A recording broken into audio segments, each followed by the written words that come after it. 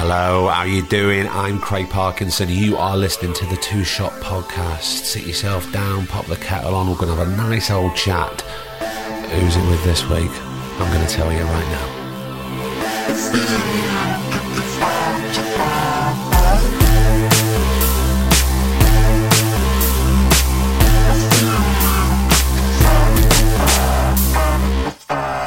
How the devil are you? Yes, it's Thursday. I hope the sun is shining where you are in these lovely summer months. Very exciting because, we're slowly getting back to it. And I'm very pleased to say that this week's guest came to my house. We sat opposite each other, we stared into each other's eyes, and we had an absolute cracker of a conversation. I've really missed it. Producer Griff was here as well. We set up the mics. It was like old times, and it's lovely to get back to it. Hopefully we'll be doing a lot more of these.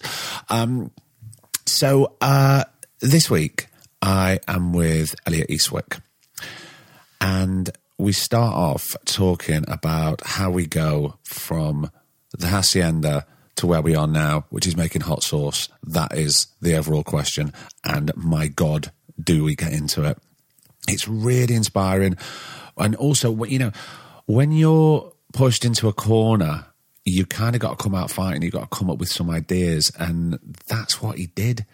And we go everywhere. We talk about all sorts, flying around the world, DJing, music labels, getting dropped, dropping this, picking things up. And we end with certainly a two-shot first. We have a tasting session, and we even pulled up a chair, and producer Griff came and was the third member of the taste test. Look, enjoy. This is an absolute cracker of a conversation.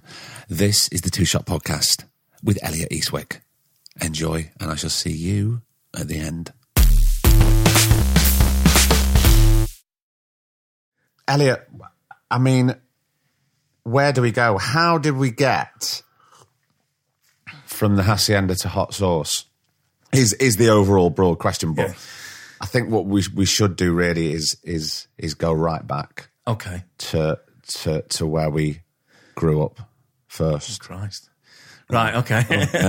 Now you're like, I didn't realise it was why have I signed up for this? I thought I was just going to do some advertising. Yeah. Craig's been in touch. Craig's been in touch. I'm going to peddle my wares on this podcast. It's not even going to get a look in, is it? No, it is. We're going to get to that because we're going to do a podcast first. We're going to have a taste test, aren't we? Which I'm very much looking forward to. Okay, yeah. So, I suppose, where are we? Where did we grow up? I grew up in Poynton.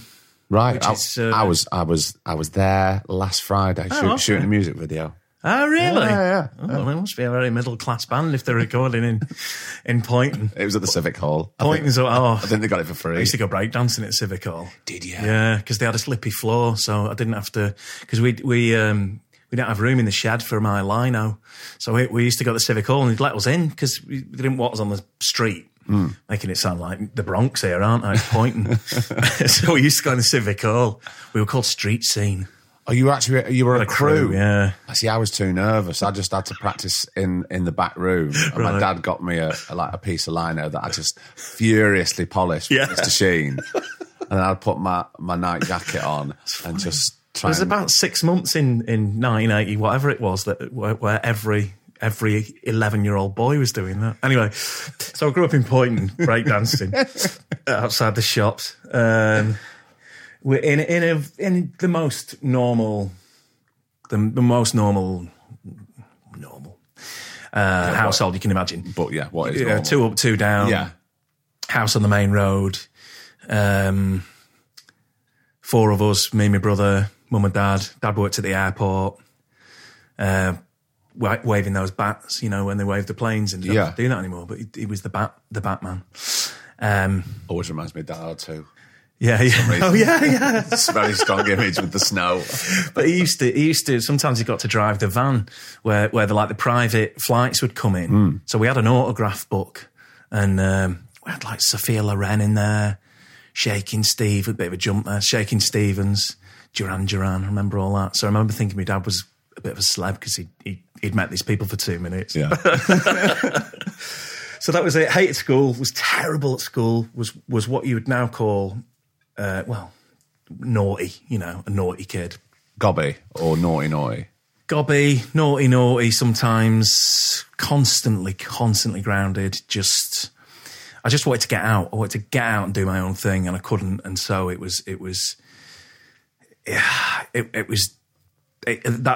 just ended up being naughty because that was, and also, I was an attention seeker as well, for whatever reason. Were you aware at such a young age what that thing was that you wanted to get out of school to do at that point? No. But it just wasn't. It wasn't that. Wasn't that environment. Well, when I was at school, it was acting because that was the only thing that I was good at.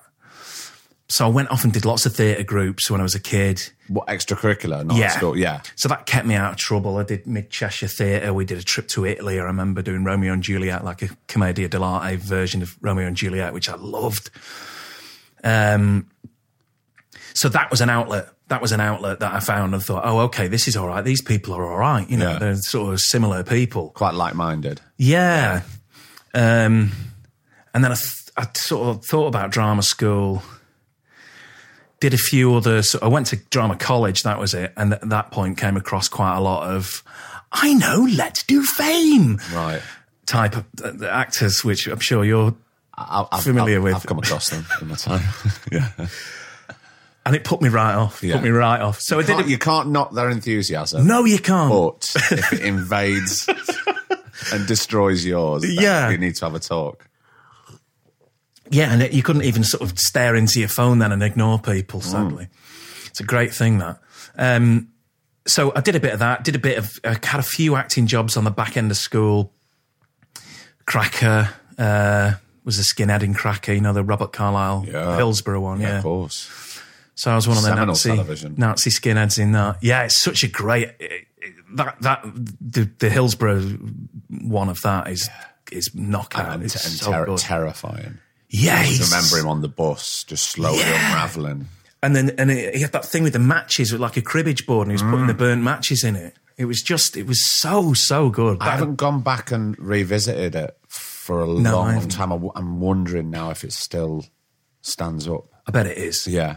Because I can still see Robert Carlyle doing that. L-I-V-E-R-P. Oh, my God. You think about sort of powerhouse performances, and that one just really stands the test of time, doesn't it? Yeah. And also because that story, is still in the news now. Yeah. It shouldn't be. No, it shouldn't. And it was still so raw then, wasn't it? Yeah. So that was one of the... And then just bits and bobs. And this was when I was kind of 16. Left school, no qualifications at 16. So my was a drug dealer at the Hacienda. Was an e-dealer. And so... we used to get in. I used to get in when I was 16. I looked older. And so, it had this otherworldly thing about it because it was 1989. It was all happening there. I basically just went once and then was like, because I knew about factory stuff, I knew about New Order, and you can't grow up in Manchester. Even now as a kid, you don't grow up in Manchester not knowing about those things. No, exactly. But that happened as I grew up, And so, it was kind of, it had that mystique that it still has now retrospectively. Yeah. At the time, it had that mystique because that's what they created. That was their product, really. That's what Tony Wilson was so good at doing. And so I noticed they shut down in 1990. It closed because of drug problems. Just to appease the police, I think Tony closed it for about 6 months because it was really getting on top with Salford at the time. No, Cheetham Hill at the time. Right. It all gets very complicated and horrible. Not worth talking about. But. So it shut for a bit, and then I saw an advert in Dry Bar saying we need staff. And I was 16, just turning 17 at the time. So I thought, right, I'll give him a ring. Just to be on the bar, was it? Yeah. Yeah. Well, it's collecting empty glasses. Right, okay. Yeah. I'm really starting at the bar. Yeah. So I was like, so I rang Angela Matthews, who was the manager at the time, And she was like, yeah, we'd just be doing this. Is the hourly rate £2.70 or whatever it was? Yeah. I just wanted to get in there. I would have gone for free. Okay, cool. Oh, you are 18, aren't you? Yeah, I'm definitely 18. So I turned up for the interview, and I remember thinking before I went, right, I need to sort of act like an 18-year-old. When you're 16, you know, and I was like, well, I'm already mentally feel older anyway. So anyway, they didn't want any proof or anything like that. So away we went. It's a bit like that feeling when you go, right, who's going to go into this off license? And no, you look the oldest. You're going to go and get the Thunderbird on a Friday night. You go and get it. It'll definitely serve you an ear. It was a bit like that. And then, so I just started. And anyway, they'd never asked for an age or anything like that. So I started working there, and I was just collecting glasses on club nights, basically. But I was I was surrounded by it all, you know. And weirdly, or interestingly or not, I wasn't interested in drugs at all. Not even remotely bothered. Everybody else was, obviously. Because they were all around you at the time, especially in that environment. But I was never really, I just would take it or leave it. You know? There was enough excitement for me there without having to dive into that. And then some hours came up during the day, working in an empty nightclub, cleaning it, changing the barrels, doing all that. I'm in, I'll do it. So I was just there all the time, you know. And then it became a social sort of place where you get to know other people. And then on the corners of that picture are people that I recognise from growing up, are Peter Hook, are Martin Mosscrop, are Tony, you know, whoever. And you're sort of seeing those people around. And I've never been one to sort of idolise people. I'm more of a sort of, how did they do that? How did they do that? If I get to know them a bit, I might figure out how they did that, you know. So there was a bit of that going on, but the romance of it was still there. Anyway, long story short, was it Graham or Mike? It was either Mike Pickering or Graham Park. No, actually, it was Tom Wainwright, who was the warm-up DJ for Graham, gave me the code for the sound system because it had a lock on it. Right. In the DJ booth, 6478, whatever, you know. And he told me what it was. So when I was on my lunch break, I'd bring the records into work, you know, in a little carrier bag. And when I was on my lunch break, I'd go up in that booth and I'd switch the monitors on in the booth, sometimes the whole PA. And the cleaners were in. I always remember they had a team of cleaners who were Australian, weirdly. About 12 of them who used to clean the club. So I'm up there DJing, you know, and they're, if it's coming out good, they're sort of pointing at me going, yeah, you know. Yeah. And I couldn't mix. I didn't have turntables at home, couldn't afford them. So I sort of had to teach myself. And weirdly, because back then there's no YouTube or anything like that, so you can't watch somebody DJ. Yeah. And because the hacienda with the booth was high up, so at no point could I ever see what Graham or Mike Pickering were doing. Yeah. I couldn't see it. No. All I could do is hear it. So when I'm trying to do it myself, I'm just thinking, this doesn't sound like that. You know, what's a key? The keys aren't right. You know, suddenly something sounds awful. How do you make it go faster? How do you make it go slower? So I just taught myself in there. And then once I'd done a tape that I thought was all right, I gave it to Paul Cons. No, I tell you what, I deliberately made a tape that was in the style of the music that Paul Cons would like. Paul Cons was the guy who booked everybody. Right. And I knew what kind of music Paul liked. So I thought, I'll make this tape kind of Paul music, you know. I knew he liked disco. I knew he liked some electro-y sort of stuff. So I was playing disco and electro with a bit of house. Gave it to him. Now, bear in mind at this point, every single person that worked in that club was fucking giving Paul Cons cassettes. Yeah. Or a mate's cassette, or, you know. So the next step was how to get him to listen to it. Yeah. With all the other because tapes. you just think, well, that's just going in a shoebox in his house, you know. Yeah. Fortunately, I was at the club all the time. So, and I would catch him as he was leaving work or coming into work or whatever, when there's nobody else bothering him. So not on a club night or whatever, when he's distracted, and just say, oh, Paul, you didn't get a chance to listen to that. It must have been awful. And anyway, he did. He liked it, and he put me on in the Gay Traitor, which was the downstairs bar.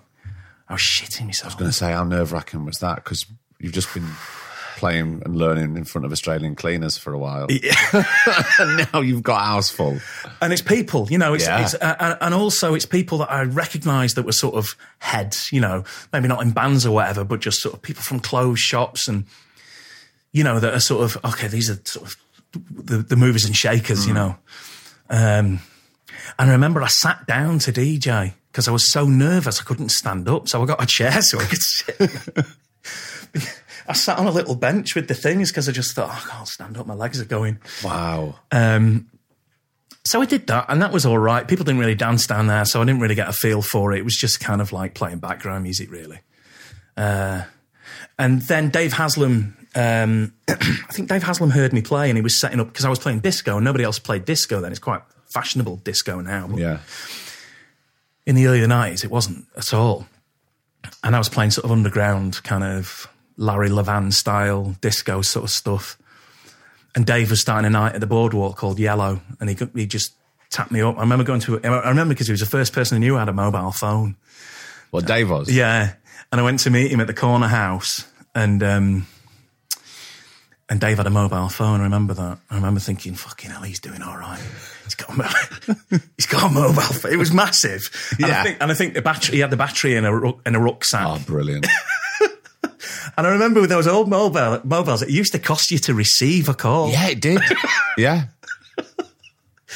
Imagine that. I mean, I don't answer my fucking phone now when it rings. Full Anyway, stop, I yeah. just look at it and I'm like, oh God, who's that? Why do they want to talk? And but if it cost me £1, I'm definitely not answering it. You sound like producer Griff. He never answers the phone. Yeah, You know? yeah, he's talking on the phone. I mean, I could talk for England. Yeah, I worked in radio. I could talk for England, but there's just something about a phone call that just feels so dead. I can't. I'm all here for the WhatsApp messages. Yes. Receiving the voice messages, and that's fine. That's what I do with Pete, my mate Pete Fowler is the designer of the things I'm working on now. We're just sending each other silly little voice messages backwards and forwards. And it just feels like, oh, this is much better. Yeah, that's the way forward, isn't it? I think so, yeah. I'm here for it. So, yeah, then I started doing Friday nights at the Boardwalk with Dave. And that was packed. That was people dancing. That was really people dancing. It was so good. Did you start to loosen up and gain more confidence? Yeah. Quite quickly? Really quickly, yeah. And I'd look forward to it because I still didn't have decks at home. So I still couldn't practice what I loved to do unless I was working, which is bizarre. The other way around now, obviously. Yeah. Most bedroom DJs didn't massively exist then. You were either working DJ or you weren't a DJ, you know. So I got my turntable. The most nefarious possible circumstances led to me getting my turntables. Go on. Which was the Hacienda Dorman at the time. I won't even say which bit of the city they were from, just in case. But they'd held up a Technics lorry. I feel so bad. I'm paying for this. They held up a Technics lorry on the motorway. Yeah. Or services it had pulled in. And they'd seen, hey, up Technics, that's like the good stuff, innit? We'll have it. We'll have it. So they held them up. I don't know what they used to hold up the van, but you leave that to anybody's imagination. But They got the goods. all of a sudden, a lot of turntables turned up at the Hacienda, and they were selling them for £120 a pop. Bear in mind, these are £700 now. I remember. No, I won't. I was going to say I remember buying a load. I'm like, no, I don't. I remember them buying about 6, and I was like, fucking hell, I'm struggling to get 2. So I bought 2 of those tainted turntables, which I don't have anymore. No. You've washed the sick away. Yeah. So I felt so bad, but not bad enough not to buy them. And that's when it really started to fly, because I could then practice at home. I could then really start to drill down into what kind of music I liked, what kind of house music I liked, what kind of house music I was good at playing. And then then it all went into fast forward. Then it was like, I'd met a lot of like-minded people at the Hacienda. We'd put our own nights on at various clubs around town. We started a night called Hard Times over in Leeds, which was a big night, successful, lots of American DJs coming over. You know, had a meeting in a pub, decided that we were going to start making music. Didn't know the first thing about it. Got a producer in, learned how to do stuff. This is all in the space of a year, really. God, that really is fast forward, isn't it? It was, yeah. It was Wow. bonkers. But there was 5 of us, I think, in total. And one was good at making film stuff. One was technically, you know, audio minded. One was very businessy. One was, so it was all bases covered. Whang, you know, it's like this juggernaut is just going. It was so, looking back on it, it was ace, but at the time, you were just part of it. It was fun, you know. So we started making music, and we got signed to a really good label, an American label called Tribal, who were doing a lot of big house stuff at the time, sort of Danny Tenaglia and people like that, those big American DJs there. And we got signed to that, which was a big deal. Wow, we got signed to the cool American label. Yeah. And then it was a bit of a damp squib, really, because just notice I said squib there, not squid. There you go. All right, thanks for that. I'd be pulling myself up if I was listening to it and I said squid. So at that point we were like, we haven't really made any money here, so then we were like, well, we'll just set our own label up. That's easy, isn't it? That lot did it. Factory did. Right, okay, yeah, brilliant. You know how that turned out. Brilliant people to take inspiration from when it comes to starting a business. Well, we even hired their fucking accountant. No. Oh my God. Oh yeah, I remember thinking, we should get, who did the accounts for the asset? Yeah, get them. So we started doing this record label. I remember we all put £500 in so we could buy a fax machine and a tiny little office, you know, and we started this label called Paper Recordings, which and our second single we put out on our own label did really well. Did it? Yeah, and we were like, obviously, you'd left Tribal. Yeah. So we were just doing it our own thing. It was all in-house now, everything. We had the office, the recording studio was next door to the office. We had it going on, you know, it was all happening. And I think the first single sold about 20,000 vinyl, which was ace because we were both the label owners and the artists. So it was all coming back to you. All of it's coming back to us. So we're putting money back into the business. It was a bit like, at one point, I remember somebody saying, this is like taking money out of one pocket and putting it back in the other. You know? Yeah. But we were like, oh, this is great. But nobody took any money out. It was like, everything stays in the label. Nobody. I think one of us bought a Vespa. And we were like, all right, you can have a Vespa because you work harder than everybody else. So Pete got his Vespa. And, so that went on for about maybe 8 years or something. Right. Was it progressing? It was progressing. Yeah. We had a band called Crazy P, who were originally called Crazy Penis. Originally they were called Loco Pingo, which is Crazy Penis. Right. And I said, don't piss about with that. Just call yourselves Crazy Penis. But then they started doing really well. So now what do you do? And I remember there was a real turning point with the label where it was like, we can send them on tour with, it was either Basement Jaxx or, we turned Basement Jaxx down, by the way. In what respect? They sent us a demo and we were like, nah, they're not going anywhere. What, so for them to come on board? With Paper, yeah. Oh my God. Yeah. I remember saying, it's too messy sounding. I'm like, for fuck's sake. So they were going on tour, the Crazy P were going to go on tour with either Basement Jaxx or, who did that?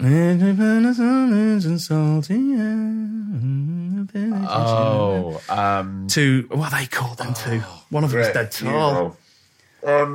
Groove Armada. Yes, good. Crazy P were going to go on tour with Groove Armada, but it costs you money to send a band on tour as a support act.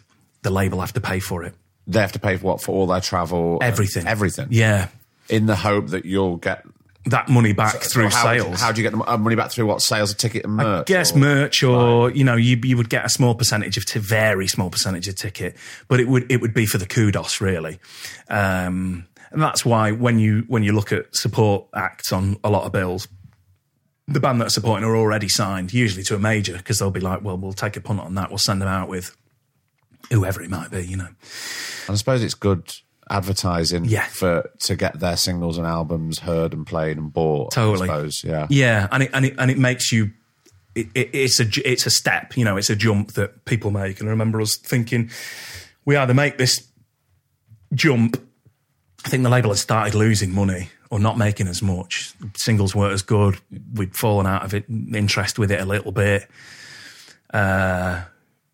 We, being Salt City Orchestra, which was me, Miles and Simon, I'd stopped making music for it and started making music for other people again and doing remixes for Underworld and whoever it was. And because that's money, that's $3,000 a pop. Yeah. You know, 2 days in the studio, that's $3,000. I can go pay the bills. That's ace. Yeah. So the quality started going downhill a little bit. And anyway, I remember I was reaching this point where it's like, right, we either send this lot on tour with Groove Armada or we put that money into the label to save it. It was about 10 or 20 grand, I think. And we put it back into the label to try and save it, and it just fucking dive bombed. Oh, so we were like, man. That was something we all just kind of walked away from. We're like, oh. It was a cooperative business. It was run as a cooperative. Yeah. So we kind of walked away from that, and then Did that affect your sort of personal friendship with it did a everybody bit as well? Yeah, which kind of sucks because. But it's part of it that's so hard when you're working, you go into business. Yeah. Personal friends. I mean, there was a 50th a while ago, you know, and a lot of us were at that, and that was kind of nice because we all got to see each other, and we were there were a number of years where they restarted the label, basically. 2 of them restarted the label, or 1 of them really. And I wasn't happy about it at all because they hadn't come to me they hadn't asked me or anything like that. It was just, they just restarted it, and I was a bit like, and the music wasn't as good, and I was a bit like, wow, just leave it where it is. Yeah. And go do the next thing. You know, that's what. Or at least rename it. Yeah. So otherwise it's going to have ramifications on past recordings. Yeah, there was a little bit of that soured it a little bit, but anyway, it is what it is, you know. Yeah. Time moves on. And at that time, as a DJ, I'd started to pick up, because my records were being sold worldwide, I'd started to pick up bookings all around the world. And so that was a kind of a crazy time because I traveled the world doing it, you know. I didn't see any of it because I'd turn up. Dark that thing of, yeah. you know, you turn up, the guy picks you up from the airport, you're in Portugal or whatever, he takes you to the hotel. Do you want to have a sleep? Of course I fucking do. I'd go to sleep, alarm goes off, you know, an hour before the gig, go to the gig, go back, sleep. He turns up in the morning, gives me money, I go and get on a plane. Away you go. Yeah. So I remember going to like Iceland and South Africa and Ukraine, Russia, the States, doing tours there, Australia, New Zealand, everywhere. And now I think, but I had little kids at the time, you see. Right. My now older adult children were little kids. So I was like, well, I can't swan off to South Africa and, you know, do 2 gigs but stay for 2 weeks because I like the look of the place. No, not you could go there, earn the money and get out. And come back. Yeah. So it was a bit like that. At that time, had technology obviously moved on? Were you slugging around records? Yeah, it was still records. Was it? It was still vinyl. So did you have, and forgive my ignorance because I've never DJ'd, I don't know anything about it. So did you have like a set and you knew what you were going to play? No. Or did it change because of the environment that you were in? It would change because the environment that you were in. So you would take probably 200 records to a gig and you'd probably play 30 of them. Some clubs, if you'd played before, you would know what they like. Like if I'm going to Cork, I know the exact kind of sound that they like over there. If I'm playing in Moscow, I know the exact, you know, they're more that way or that way or whatever. So I can tailor it a little bit, but you're still lugging those. I remember I had, you know, like a flip-up trolley, like an old biddy trolley, and you'd stack the record boxes on there and then put them bungees around it. Yeah. Kept me fit. Definitely kept me fit. But yeah, we were still... So that's like 1996, 97, 98, 99, 2000, until about 2004, I think, when I just thought, I'm missing loads of other stuff here because I'm just slogging about. And I wasn't at that level like Carl Cox or somebody like that where you're making a lot of money. I mean, stupid amounts of money. And you're getting to kind of say, or you've got an agent that'll say, oh, he's only doing an hour at that. And if you want him for an hour, it's 10 grand. And if you don't want him, then you don't book him. That's all right. That's cool. That's how much he cost, and that's fine. Wasn't at that point. I was like 600, 700 quid a gig, which is still decent money. Of course. If I can get 3 gigs a week, you know, Thursday, Friday, Saturday or whatever, that's good. But I don't know what happened really. I think I just sort of fell out of love with it a little bit, or it naturally... Were you feeling unfulfilled? Or because, you know, did you feel that you were going to there was going to be a progression with the DJing, or did you feel you were kind of stagnant at that sort of level? It's that, yeah. I just thought I'm not going forwards nor backwards here, particularly. I've got my niche where the reason that people book me for the kind of music that I play, but that's never gonna. I'm not going to change. I think the difference is with some of those people, you know, like David Guetta or whoever, is that they're quite happy just to kind of go, I'll just shift it that way a little bit. All right, more people like this, so I'll shift it that way a little bit. More people, and before you know it, you're making them daft videos where you stood on top of a fucking building in Dubai, DJing to nobody while a drone flies around your head. Just you know, popped in a USB stick with it, and it's all there. You just press the button and then off you go. I'm DJing. And they go just crazy throw for cakes it. at people or I whatever. love it in Rio. So there's no way I wanted to do that because where we'd come from was we were fiercely independent. We got offered an album deal, I think, from London Records for 20 grand when we were doing Soul City Orchestra. No chance. You know, we were that. Not doing it, not doing it. Say no to that, say no to that. Say, yeah, totally, it is. And even licensing for adverts and think, nah, not doing it, not doing that, not doing that, not doing that. Got in the way of making a decent living out of it, but we were, and I suppose in some ways fairly pretentious. Well, definitely quite pretentious. It was part of our shtick. It was part, and we'd learnt that from Factory, from New Order, from, you know, it was like, keep some of it a mystery. Yeah. Because if you give it, and you must have, as an actor, the same sort of thing is that you don't give it all out because then nobody wants any more from you. Oh God, you've got to hold loads of it back. I've been so pretentious and stubborn back in the day when I was young. It's like, I'm standing up for this because this is what I believe. And you go, oh, wait a minute, just shut up, step down and learn when to fight the battles that need fighting. Yes. Just because you feel injustice is everywhere and you need to stand up for your originality and your artistry. Yeah. Oh, shut up. There's a fine line between, absolutely, So there was a lot of that went on with us. But I guess as I got older and I had kids and stuff like that, and then I started a band, I remember. So I was really moving away from house music. Started a band that we were pretty terrible, I think. Was that when house music was sort of heading out anyway? Yeah, a little bit. So that's like 2000 and summer. So we started a band called Fat Man and Bobby, which was which apparently was what John and Paul used to call each other in the Beatles. Really? Fat Man and Bobby, yeah. I don't know which one was Fat Man and which one was Bobby, but we'll take a punt. So we started doing that, and I remember we went to Johnny Marr's house to record a demo. How did you end up in Johnny Marr's house doing a demo? Matt in the band knew Johnny. He had a clothing brand with him called Elk, I think it was called. And this was when Johnny was sort of in between.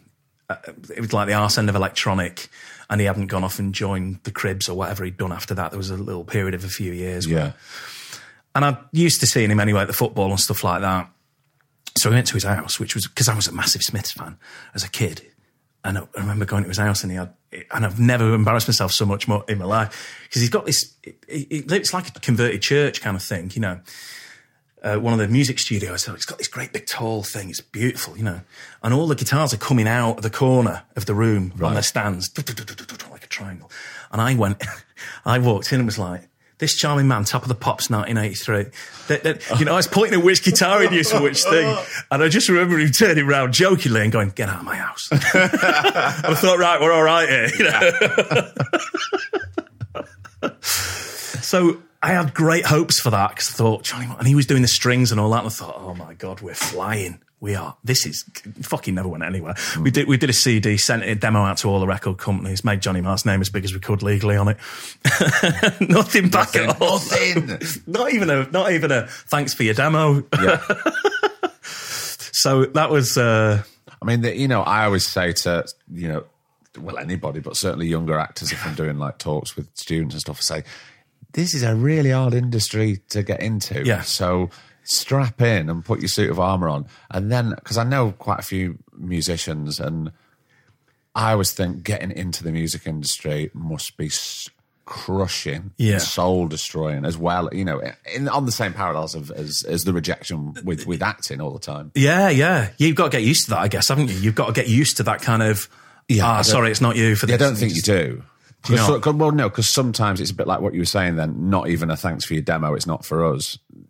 you kind of get that with acting as well. Not, you can meet people and go, anything? Not even going to give you a reply there. I'm just going to let you float on a cloud and think that you did all right, but not going to give you any closure with it.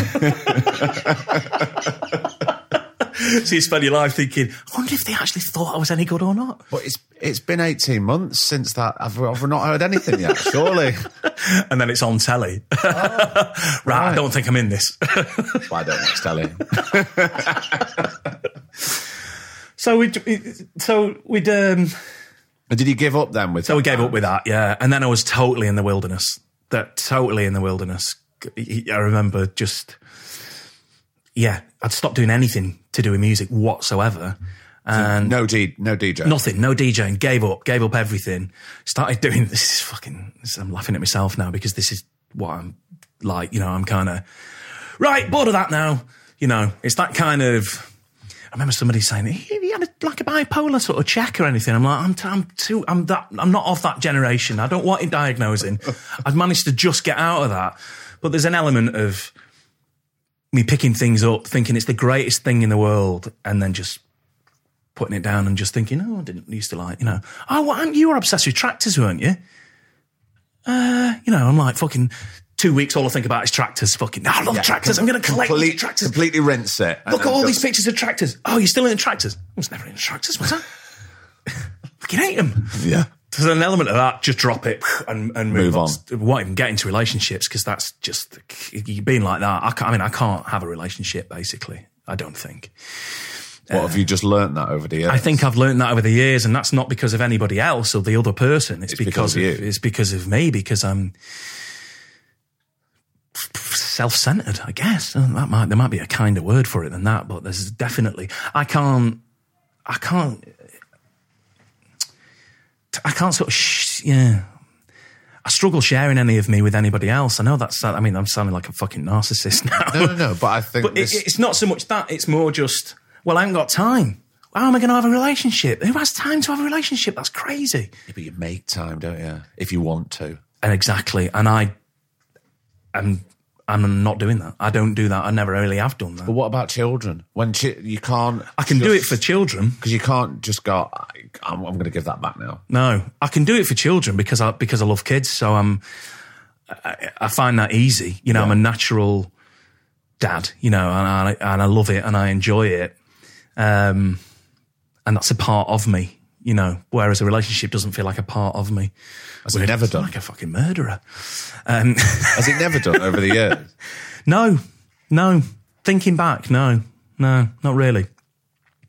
I've never, at no point in my life, even when I got married, have I ever thought, this is our unit, here we go. Yeah. I just think, I'll see what happens with this. Roll the dice. Eternal pessimist, yeah. But you see, you've always got that unconditional love with children. And that's there. So I'm getting that. That love with children is just, it's always there through, the ups and the downs and the bumps and the scrapes. And I'm not going to bed. The love is still there. Yeah, of course, yeah. And that doesn't change. With a partner or a wife or a relationship where that love, you have to work at that sometimes. Yes. And I'm not very good at that because I'm concentrating too much on everything else. So you've always been sort of lots of plate spinning type of person? Yeah. Yeah. Yeah, definitely. Yeah. Surely there's a burnout though at some point. I'm still waiting for it, yeah. Still waiting for it. Touch wood, it's coming. Well, this was this period that I'm talking about here where I stopped doing music. At that point I'd started on antidepressants because I was getting really horrible. And I always had since I was a kid. That occasionally this horrible darkness had come and I'd just feel frightened of everything. I'd feel frightened of being alive. I'd feel frightened of fucking just scared to death constantly.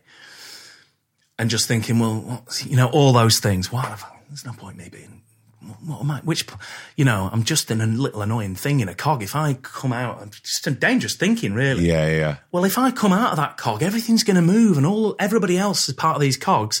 That whole machine will work. I'm the one stopping it working properly. So if I go, all it was like, all right, okay, I've gone to doctors. Yeah. Well, how interesting that you said before when someone mentioned bipolar and you went, I'm not, not of that age, but you still you were the one that took yourself to the doctors to explain what was going to seek help. Now, a lot of people do that now, Nida, because I think the conversation about mental health, certainly in men, has risen. People we talk about it a lot now because it's okay. Too much sometimes. Possibly. Sometimes I think that. I'm like, mental health. Everybody stop talking about mental health all the time. But you did take yourself to the doctor. I did, yeah. And that was back then. And nobody talks about mental health. No, not at all. Especially not in the north. No. And I just remember thinking, well, I don't feel right at all. Something's not right here if I'm having these thoughts. So I went to the doctor. And she was like, oh, try these. It was like sort of golden era, I think, of sort of, well, it's just post Prozac, it's just kind of, I didn't have to go in and, cry and tell her that I was thinking bad things or whatever. I just went and said, I feel fucking awful. I feel I've got this horrible darkness, Oh yeah, I'll try them. Sertraline. So I said, okay, yeah. So I tried them and then felt worse and was like, well, that's not. Went back to the doctor. Yeah, that's normal. You feel worse before you feel better. Wow. All right, so it's like coming off a drug or something. Yeah. Similar sort of thing. Something similar to what I've just been through coming off alcohol. Because I'm an alcoholic. Right. I'm an alcoholic. And then I just remember driving to work one day. I was doing a few bits of radio at the time. I'd gone in to do radio, but it wasn't music related. It was commercial radio. How did you jump into radio? I'd done some telly back in I did a music program that was the Tony Wilson slot, Wednesday nights, Granada 10, 10:30. Yeah.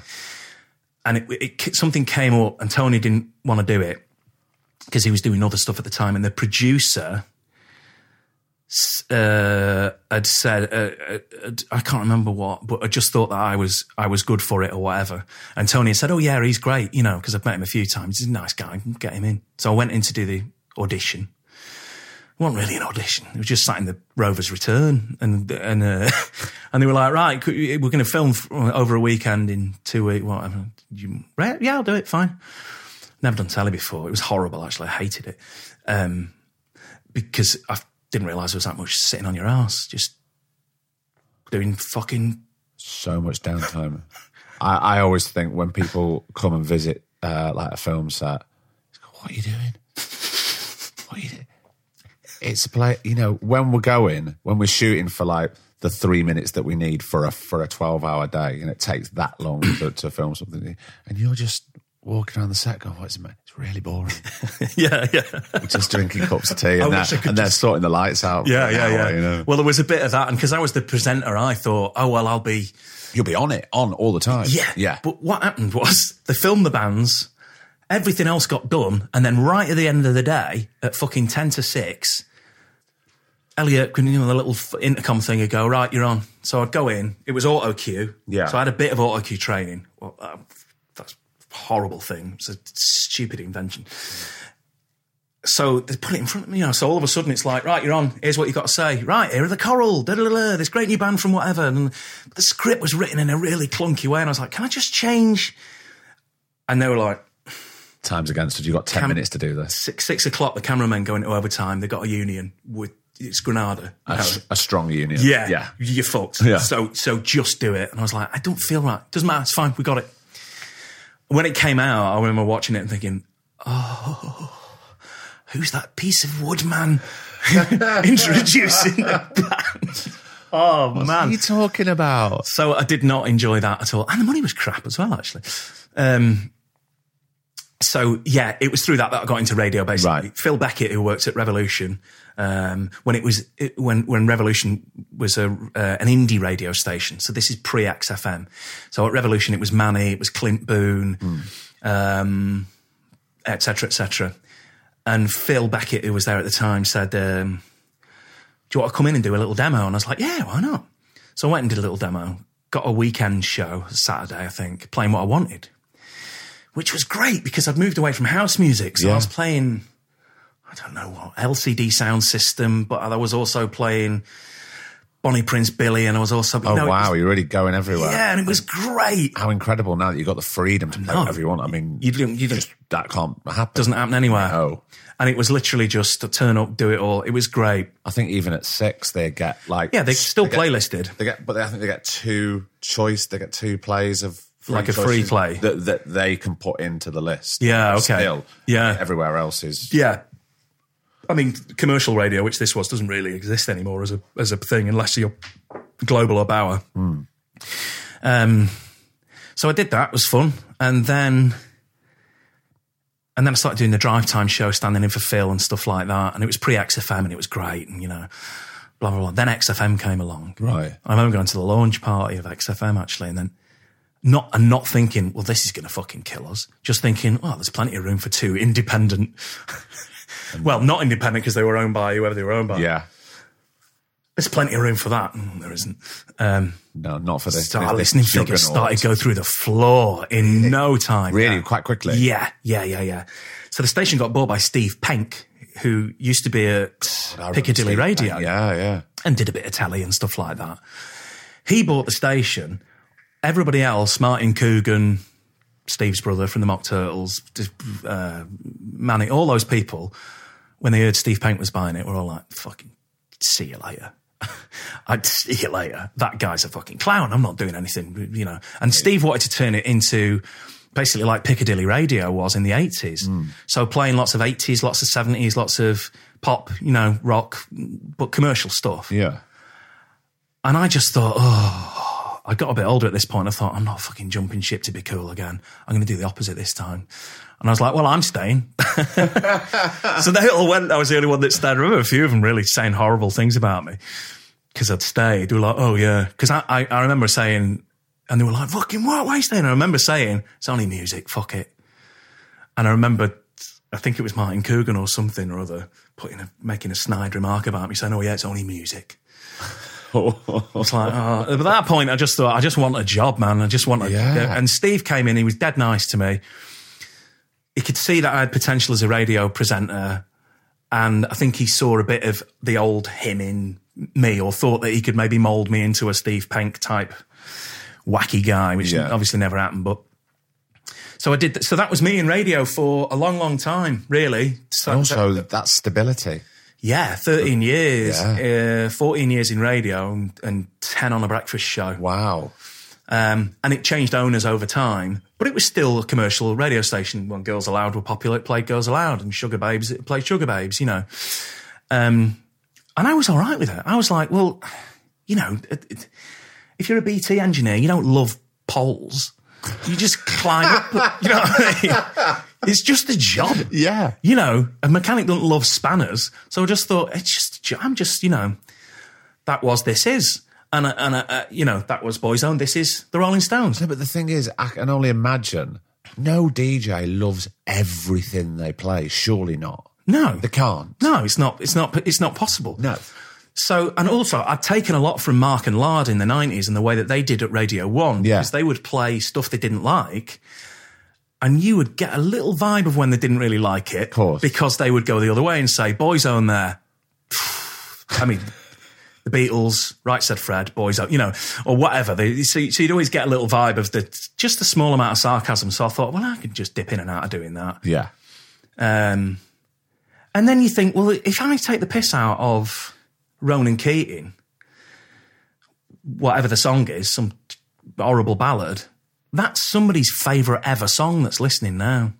So how much of a cunt am I if I'm like, I was Ronan Keating, if you do, oh, you don't like real music if you like that, all that kind of thing. I don't want to be that guy. That guy's a wanker. Yeah. So, and I found it really liberating, just to kind of not have to be bothered about the music, just be bothered about the content and think, well, that's quite funny. Let's talk about bins, let's watch. But also you're thinking about the listener, you're thinking about other people. Yeah.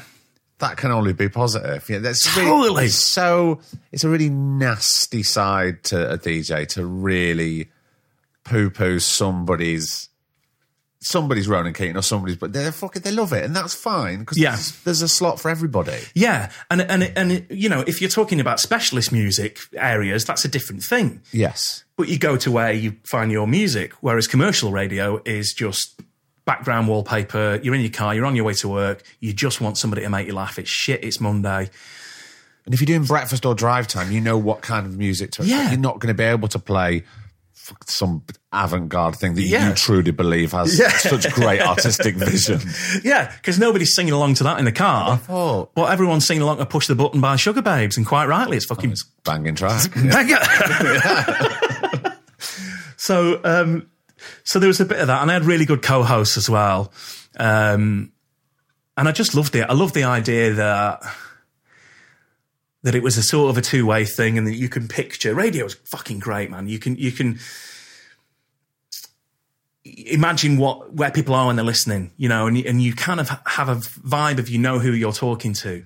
So I know with our audience, if I'm talking about, that massive hob in the middle when you've got 8, it's a bit of shit, that, isn't it? I always go bottom left with the, you know, all those sorts of little minutiae conversations that you know that other people are listening to going, yes. Yeah. Really basic stuff, but something kind of really heartwarming about it that I really enjoyed. And an honesty. Yeah. I think, because I love radio. I've always loved radio, all different types.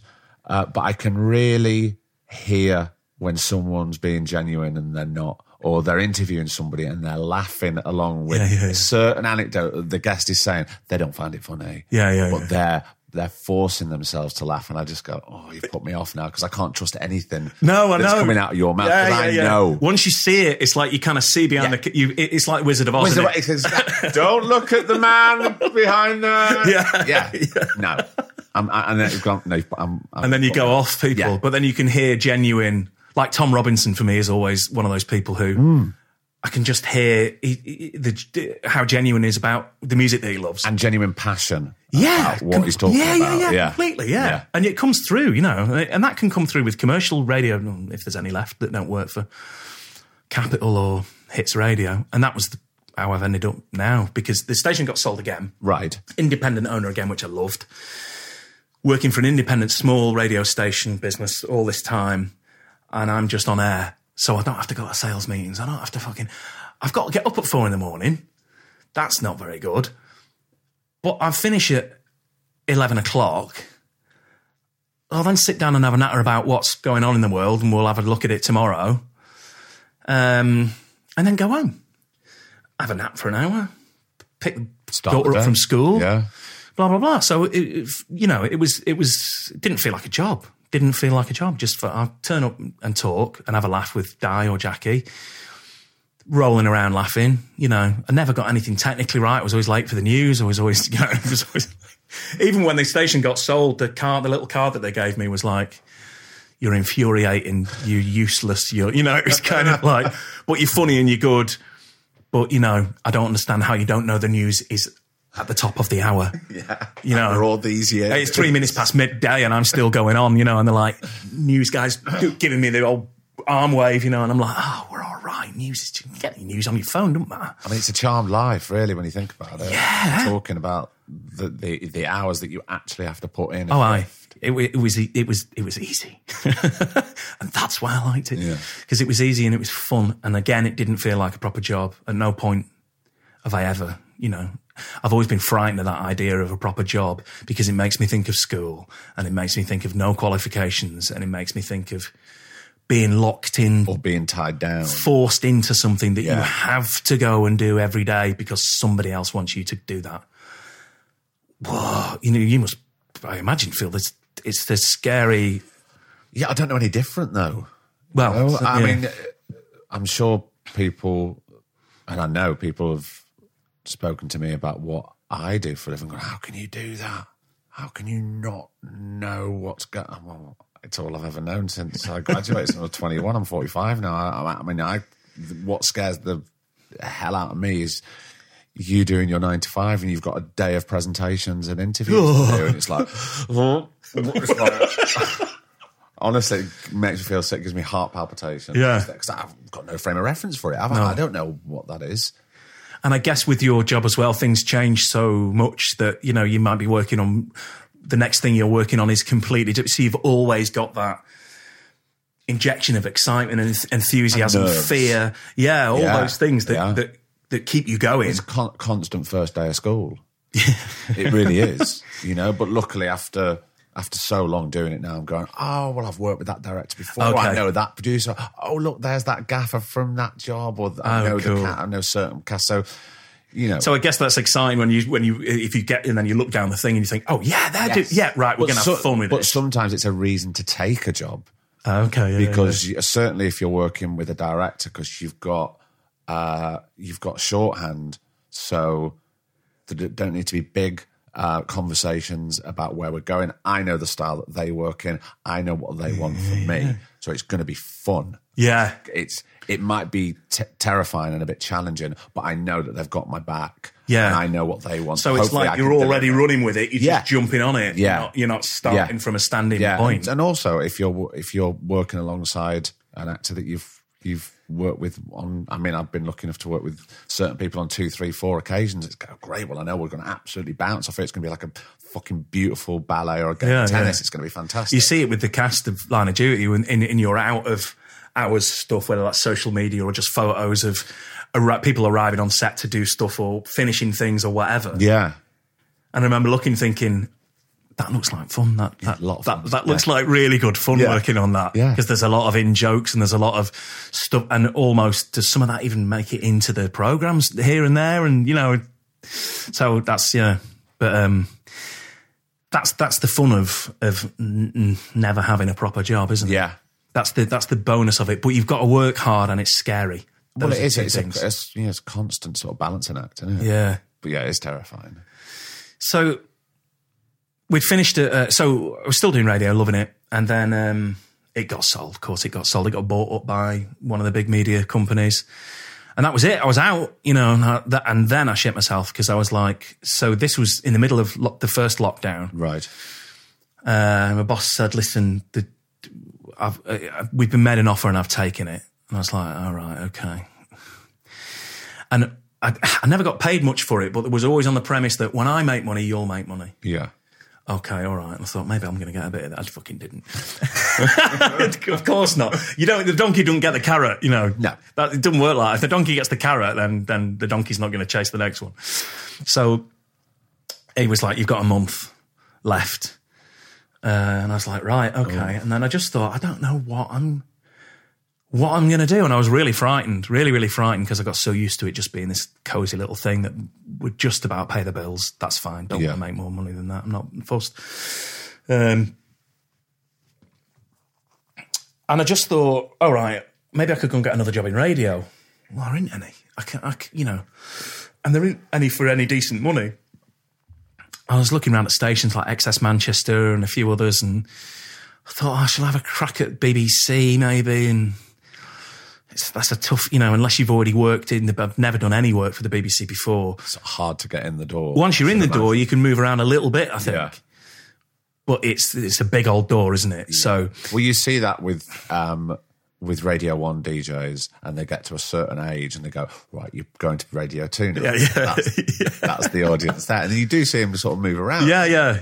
They get sort of put out to the, you know, and you think, all right, well, what's that age? It's probably about well, Radio 1 now. I don't know who the oldest. Scott Mills would be the oldest on Radio 1, I should imagine. Yeah, and he's probably about what? 40 something, I think. Is he? Scott Mills, yeah. Right. He's very good. He is very good. He's so natural. There's no airs and graces. He's just so relaxed when he's doing it. Some people have just got it on the radio, haven't they? Yeah, he's one of them. I don't feel like people... Chris Evans, for me, as well, was a natural on the radio. Oh, absolutely. Really good. I mean, you know... But they tend to now... Sometimes I switch around stations... And for some reason, they've gone, oh, well, that person's a really good presenter on the telly, or that stand-up's really good. Let's put them on the radio. And you go, just because they're funny in that medium doesn't mean you can plonk them in that, because I think it's something you've got to work really hard at. It drives me fucking mad. Yeah, it's and nuts, it always has it? done. It's like you don't get a plumber to fix your fucking electricity. You don't get, you know. And it's, I remember starting seeing that when I was DJing, it started to be, hang on, that guy out of Muse. How long's he been a fucking DJ for? Or whatever, or whoever, or whatever. I'm sure they're there pushing all the buttons, and they've really learned. No, they've got somebody else. And they're just doing there are a few that are very good, actually. Yeah. I mean, Clint Boone's a brilliant DJ. Oh my God, yeah, of course. And the nicest guy in the whole world. He's been doing it for so long. Yeah. I'm so pleased for him because he's so happy that nightclubs are starting to go back open. That's his. I mean, how long's he been doing South Nightclub? Yeah, 20. I think it's the longest residency in the country. I think. Yeah, probably, isn't it? Yeah, and he loves it. He loves it. Absolutely live for it, doesn't he? He's been dead supportive with the Source thing as well. Well, lots of people have, but he was one of them where I think you could see, he's trying to make quite a big jump here. 2 seconds to do a tweet will help that, So people sort of realise that. I mean, we'll move on to the power of social media later, certainly for advertising, Crazy. for what you were doing. Yeah. So when you were thinking, obviously, because the natural thing would be to look at other stations, but if there's nothing there, then there's no jobs. That was it. And so I was very upset. I remember on the last day I was in floods of tears, and I remember saying because we all sort of gathered in the office, and I'd been there the longest. And I remember somebody saying, you're very emotional. And I said, it's not the end of a job for me. It's the end of a career. Mm. For you, it's the end of your job. If you're in sales, you're going to go and do sales there or whatever, or, blah, blah, blah. But my career's just ended completely. And I've gone off the edge of a cliff because I have got skill. I remember saying, I've got no skills. And somebody saying, an AA meeting actually, and somebody saying, you have got skills. You're showing me them now. You're a good communicator. You're a good, all this kind of thing. And I was like, okay, maybe. But just thought, fuck, that's what I'm going to do. And I remember thinking, and it was this binary, I either go and be a postman. Similar hours. Yeah. Yeah. And I thought, because I know loads of, people that have been it's funny up north. Well, I don't know if it's just an up north thing, but it seems quite a noble occupation being a postman. I'll get the little uniform, get a pair of gazelles, some shorts, big bag. I thought I can do that for a bit.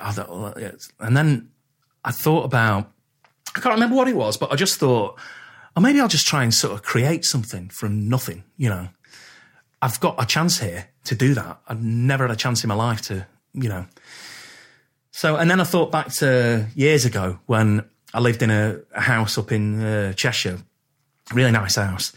And it had a utility room, quite a big utility room that had glass ceiling, Yeah. So I bought a load of chili seeds because I had a bit of time on my hands at that time. During the day, because I was doing the breakfast show, I bought a load of chili seeds. I didn't know anything about what types of peppers were hot, what was not. Knew nothing, just fucking buy a load of them, bang them in it, and then got obsessed with them. And I'm in there all the time, little tiny pair of scissors, and I'm fucking, that girlfriend at the time was like, you fucking spend all do you want to walk the dog maybe instead of, So I grew these chilies, a huge amount of them, and I thought, oh my God. So I plucked them all. I remember putting plants on me. It was in the middle of nowhere in this village in China. I remember putting them on the wall with a little sign, chili plants, £3 on the thing. I thought, maybe people walk past by. Nobody did. So I thought, right, I'll make a chili sauce because what are you going to do? You got chilies, you make chili sauce. So, and again, I got obsessive about that. Got to get this right. That's not right. That's too sweet. That's too... No. So I'd made them. In fact, I got it. I remember getting it right and thinking, yes, that's it. That is absolutely perfect. Were you doing like a load of research about it as well? Yeah. So I'd go on to YouTube and watch Jamie Oliver making a chili sauce. Then I'd go on to some American, hey guys, some fucking American in his shed. What's up, guys? Yeah. Welcome to episode 2, and it's some fucking... I swear it's the same guy that does all those videos. So I'm like, oh, right, he uses... So I'm just nicking bits. Yeah. Like when you make music, like a bit of that, a bit of that. So I'm just nicking bits of other people's stuff. And I got it and thought, oh, well, that's perfect. And then life took over, got married, had a baby, blah, blah, blah. And I made about 2 jars of it. I had one myself, gave one to somebody else. And then it was just one night, once I'd lost my job at the radio, one night, I just thought, I wonder if I've still got that recipe for that chili sauce. I'm not thinking I'm going to make a new job out of it. I wonder if I've still got that recipe for it. Have a egg, so getting gone. I wrote it down on an envelope or whatever. Yeah. And I just remember thinking, and I thought, I'm going to make that again. I'm going to have a go at making that again, see if I can remember how I make it. So I started just pissing about and thought, all right, okay. And then again, this drilled down thing started happening, and I'm like, right, oh, this is all I can think about or talk about. I'm getting it, it's going, you know. And at the time, I was still at the radio. I knew I had my month to go. So I was taking it in and giving it to my co-presenter, Di, poor fucking girl, because I don't know what she'd be like, oh, yeah. And I'm like, have you noticed it's slightly, and she's like, oh yeah, definitely. She's just taking her face off, you know. But I've got a high tolerance, so I can taste all the other stuff underneath the heat. So I remember guinea pigging it, and she gave me, bless her, she gave me a blender, because she was like, I want to give you this, you know, to make this sauce with, because it's, you know, I can see you're really passionate about it. Basically, just fucking don't stop going on about it and don't bring it in again. And then I just thought, as it was getting closer to me leaving, like I say, I remember it finishing and me just thinking, right, I either be a postman or I could give that a go. Yeah. So all I've got to do is make a bottle of it, just one bottle of it, and sell it to one person. And then if somebody else wants it, and then hopefully they'll tell other people. Then if somebody, you know, really right from the dot. And I thought, fuck it, you know. Why not? I remember a phrase that somebody said called chuck it in the fuck it bucket, which was basically, as it sounds, you know, it's like, do you know what, and I just thought, I don't know if I'm going to get another opportunity for this. So I started thinking about what's it going to look like? What's it going to, all this sort of stuff, keeping me up at night. Who's going to do the label? What do I do? Blah, blah, blah. You're really thinking... I was thinking I need somebody who's quite well known, whose work I like. And I was thinking, right, Stan Chow, known Stan for years, old mate, done loads of event stuff with him over the years. Stan, right, do I get Stan? And then I remember thinking, no, because if I ask Stan, because I haven't got any money, is the first thing. And I just thought, if I ask Stan, people will just think, oh, he's just doing this so he can get Stan to draw a picture of his head. Yeah. For free. Yeah. So I thought, I don't want, anyway. And then Pete Fowler, who's somebody that I've just sort of known through social media, really, and loved his stuff. Yeah. And it's quite psychedelic and colourful. And I just thought, I wonder if Pete would do it. So I just sent him a message saying, you don't fancy knocking up, you know, it's that kind of... Just doing that call where it's, you know, asking a band to play for exposure, you know. Yeah. I was that guy. And I was like, you don't fancy knocking up and we'll work something out and you know I'm good for it, but I haven't got any money. And he, bless him, he's such a good guy, was like, yeah, man, this sounds exciting. Fuck it, let's go for it. I was like, right, okay, well, at some point I'll get a contract and we'll do. And he's like, don't even worry about it at the moment. Let's just crack on and get it something that looks nice. Yeah. So I was going backwards and forwards with ideas for him, and I thought, all right, we're actually doing this then. Where do you get bottles from? God, really starting at the bottom. What are the rules? Yeah. Do I have to have a hygiene certificate? I knew nothing about anything whatsoever.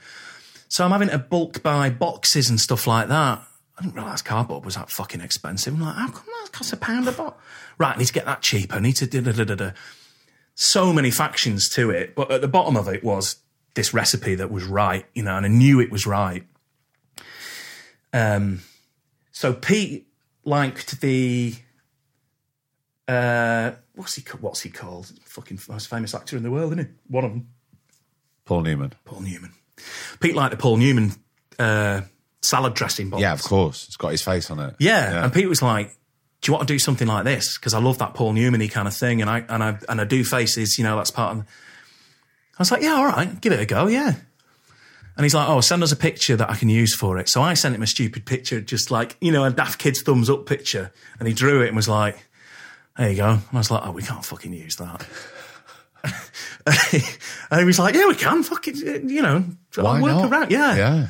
So then I said, oh, can we make it like a bit psychedelic, but make it look a bit sort of old fairgroundy sort of, don't know, you know. You know, a bit trial and error at this point. Yeah. Throwing him ideas. Yeah, and then him going, no, that's shit. No, yeah, that's pretty good. And then we just got a design going, and that was that. And then I'm like, right. I'd never done a business before. And I thought, right, how much do I charge for it? How much does it cost me to make? So there was a lot of sitting down and all the boring shit. Yeah. You know, right, if I buy them at that, I got a load of them at that, that's going to cost that. How much does it cost me to make a bottle? Can I get that cheaper? Can I get that cheaper? Can I get that cheaper? at some point I can, but then the quality drops off. Which you don't want. Where is that? It's got to Yeah. be good. All that, I have no idea how you do any of that, but I've just taught myself, and then all the sums and all that kind of bollocks was shite, but I was just enjoying making it, and giving it to other people. And then I just got 1,000 labels printed, and I managed to find the bottles. They're like medicine bottles from Italy. That's why it's in that funny little bottle. And a really thick glass. And I remember just thinking, right, I'm going to buy 5,000 of these. Oh my God. And then I've got to make 5,000 bottles of sauce. And had you sold that first 1,000 at this point? No. No. I'd sold about, I hadn't even put the shop online yet. Right. But I knew it looked great, and I just thought I'm really gonna go at this. So I put, how much 5,000 bottles cost, but probably about 3,000 quid, I think, about £1 a bottle, just under. And was like, ooh, I haven't got any money, but I have got 5,000 bottles. Yeah, empty bottles, Yeah. and zero money. But I've got a really good recipe. But I've got So this is and I've got the confidence or the desperation actually Yeah.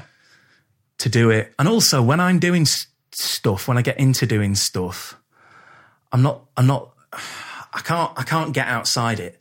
I can't get outside it to see it. Well, it doesn't matter what that is. Like when I was DJing and somebody would come to me afterwards and they might say, that was great. And I'd be like, was it? I don't know. Yeah. I don't know. Or that was a bit shit or whatever. I'm like, is it? I don't know. Because I'm just not. I'm not looking. I'm not on the outside looking in. I'm actually on the inside, and I can't see anything else at all. Yeah.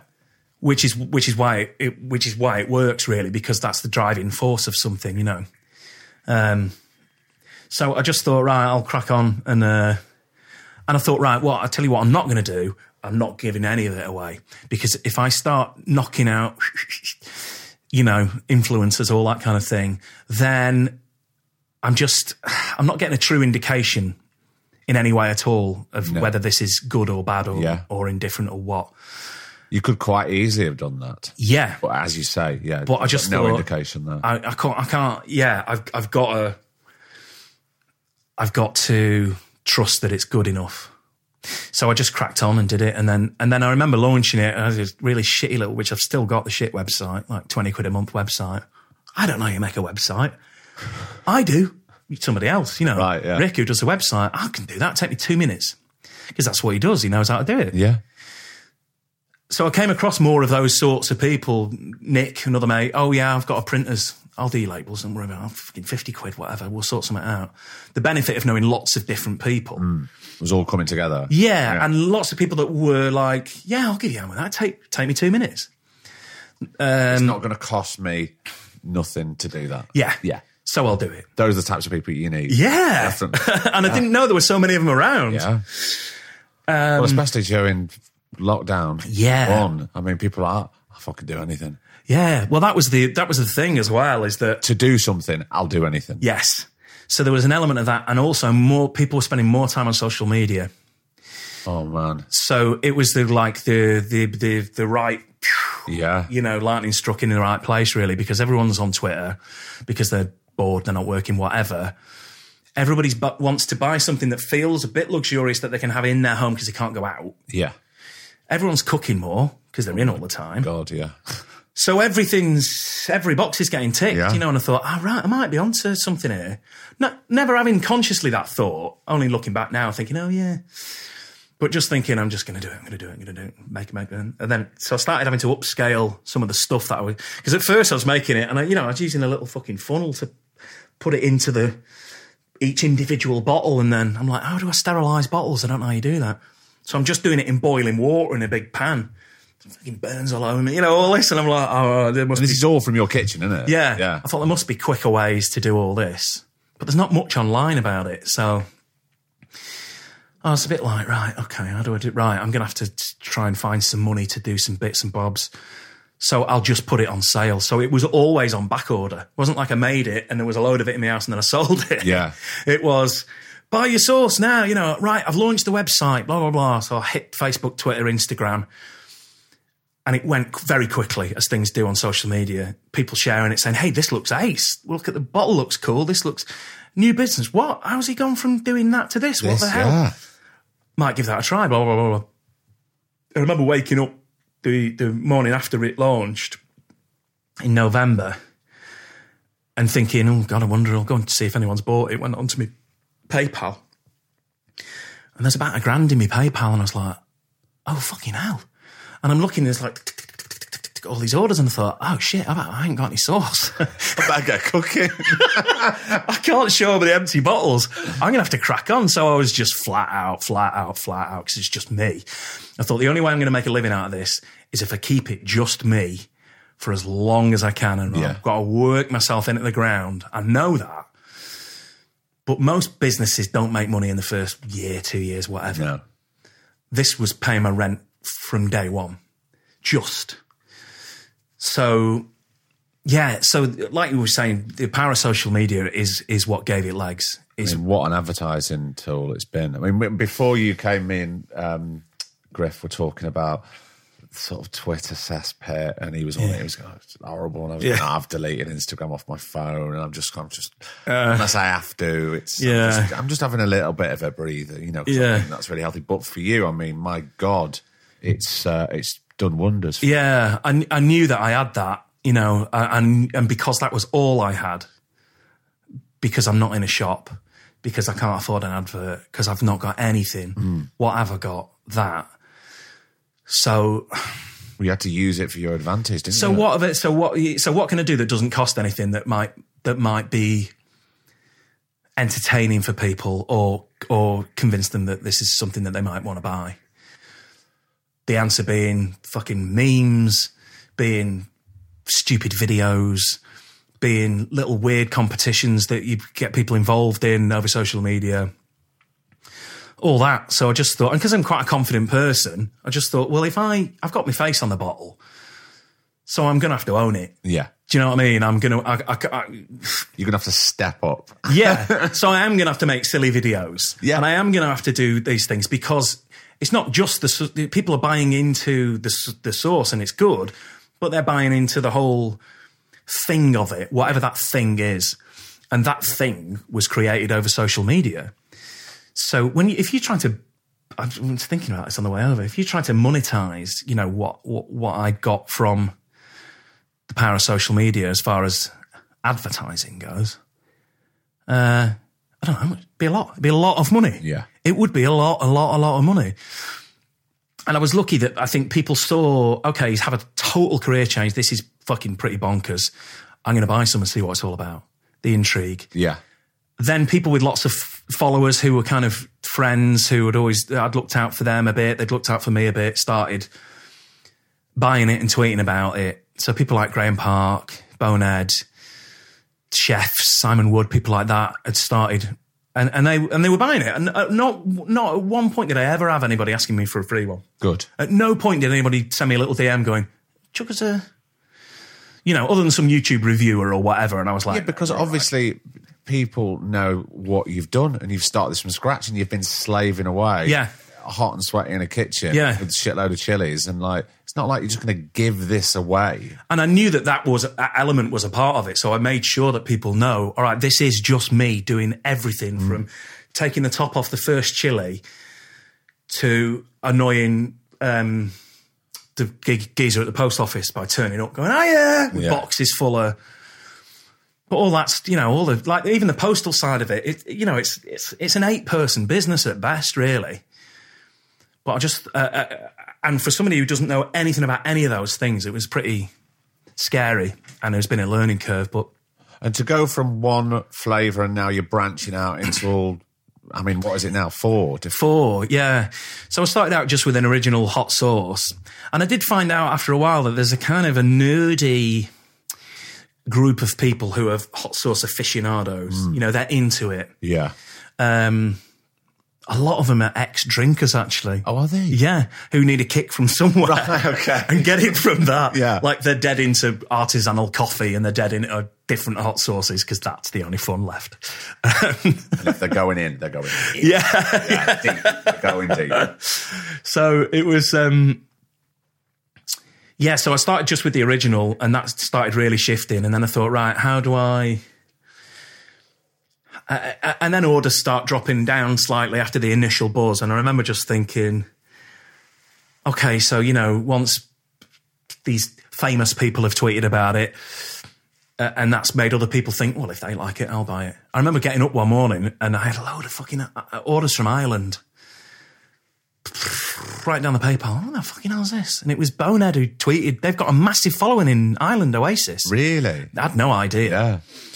And it was because he tweeted about it, and he basically said, do us a favour and buy this, will you? Wow. Okay, buy it all. I mean, talk about money can't buy. That I know. Can't buy advertising. Yeah. And even on his Instagram, he'd put a thing on, and Liam had put a thing underneath it going, influencer. And I'm like, right, I'm screenshotting that and using that, by any means necessary. Yeah, of course. But I didn't know how to do, because then all the Brexit stuff had come in. So I was like, oh my God, how do I send these to Ireland? Here are the forms. I'm like, oh, don't make it harder. So that's been a nightmare, but yes, for everyone. But then I thought, right, how do I keep it interesting for me and for everybody else? Yeah. And that was, right, I bring out ones with daft little names. And what I wanted to avoid was, if you look at hot sauces, a lot of them are like killer bastard. Yeah, they're quite aggressive, aren't they? They're a really blokey American kind of ass yeah. fire, and it's a cartoon donkey with fire coming out of his I don't arse. want to buy that. Or it's a skull and crossbones and it's like, Granny Killer or whatever, and you're like, that's danger. Yeah, all that. And Yeah. you're like, that's fine for Uncle Dave at Christmas or for somebody you don't like as a birthday present. Or a joke present. Yeah. Gimmicky sauces. I thought, right, I'm keeping well away from all that gimmicky sauce scene because, they're the ones you see when you at the till at TK Maxx and you're paying for stuff and you're like, oh, those are the bro sauces, somebody really called them. naff, yeah, they're like, bro, they really are. And all you're going to do at Christmas is dip a little cocktail stick in it and go, oh my fucking God. And then it just lives in the cupboard forever. Yeah. And never gets touched again. And I thought, right, I ain't doing that.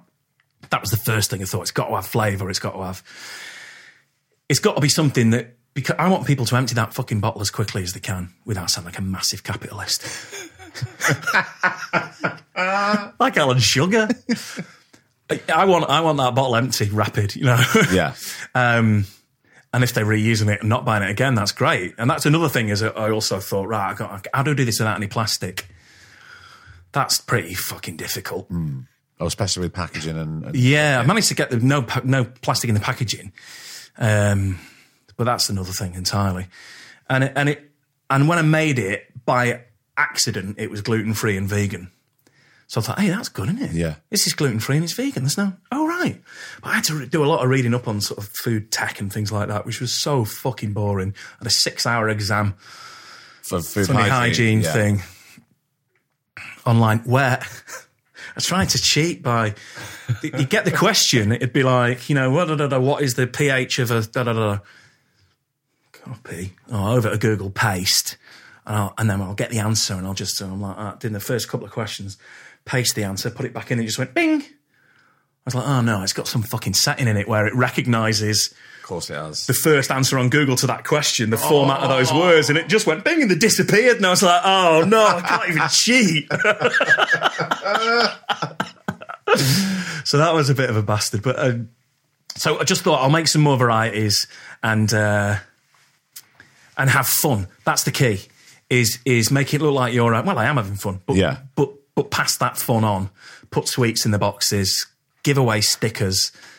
So I remember thinking, when I was a kid, all I ever wanted was like fucking stickers and sweets. And if somebody told me when I was 7, you can get free stickers and free sweets, I'd be like, oh my God, this is the best thing ever. Well, that's why you wanted like the Dandy and Beano when they had like badges or stickers or like packet of Fizz Whiz on the front. Yeah. I'm having that. Yeah. It's like nowadays, sometimes and he never asks for it. When he doesn't ask for it, that's when he gets it. With my son, like if we're going on a long journey or going on a holiday or those times when he used to go away on a plane, I would get him like a magazine, Lego magazine, because he's mad for it. It's like $3.99. Yeah, I mean it's a piss take. Yeah, isn't it? And the front, and Greta's fucking fuming because the front end of those magazines is just fucking. Oh yeah, it's just plastic. Yeah, and my daughter was like, "Can I have that?" And I'm like, "The magazine don't get read." No. And she wants a Barbie whatever or a thingy, and I'm like, oh God. And I've managed to get her out of it now, but when she was about 3 or 4, it was very difficult to get her to, because that's the fun. bit at the, and I'm just like, oh my God, there is so much fucking plastic coming into this house. Yeah. And that was only a few years ago I really started thinking about that. About, okay, maybe I can, burning acres and acres and acres of fields of tyres in Iraq, and I'm fucking trying to use a metal straw. It's that kind of, have I seen myself? But I don't know what else I can do. Joe, you're going to try your best. But, if I'm trying to not put plastic in any packaging or anything like that, and, there's a 10 square mile tyre fire going on 24 hours a day and a factory in God knows where just pumping that shit out. But then you just get so bogged down with that. It's the most depressing thing in the world. Especially at the moment because it seems to be in the news so much again. And you were talking about having fun there. Yeah. And it's fun. It's fun. It's really hard work. But everything around, standing over a box of 20 kilograms of Carolina Reapers, which are the hottest chili in the world, 2.5 million on the Scoville scale, with a mask on, gloves on, and goggles, and having to stalk them. Yeah. And then it's like Breaking Bad. It is Breaking Bad. Yeah. And then you take everything off, and it goes in the bin or it goes in the washing machine, and you don't touch anything. You go upstairs and have a shower. Yeah. That's not that much fun, really. Or accidentally, everybody's done it. Oh, don't. There are various bits of your body that are quite sensitive to it as well, aren't there? Yeah. Some on show, some not, depending on what kind of person you are. But yeah, I've done where I've touched my eye and I've been like, I've been doing something, I ran out of apple juice, I think. So I went to Lidl because I thought, right, I'll just get some cartons of apple juice from Lidl. I'll use those. So I went down to Lidl. And as I was looking, I'd taken something or other, but I put my finger in my eye and it had been Reapers I'd been doing. Oh.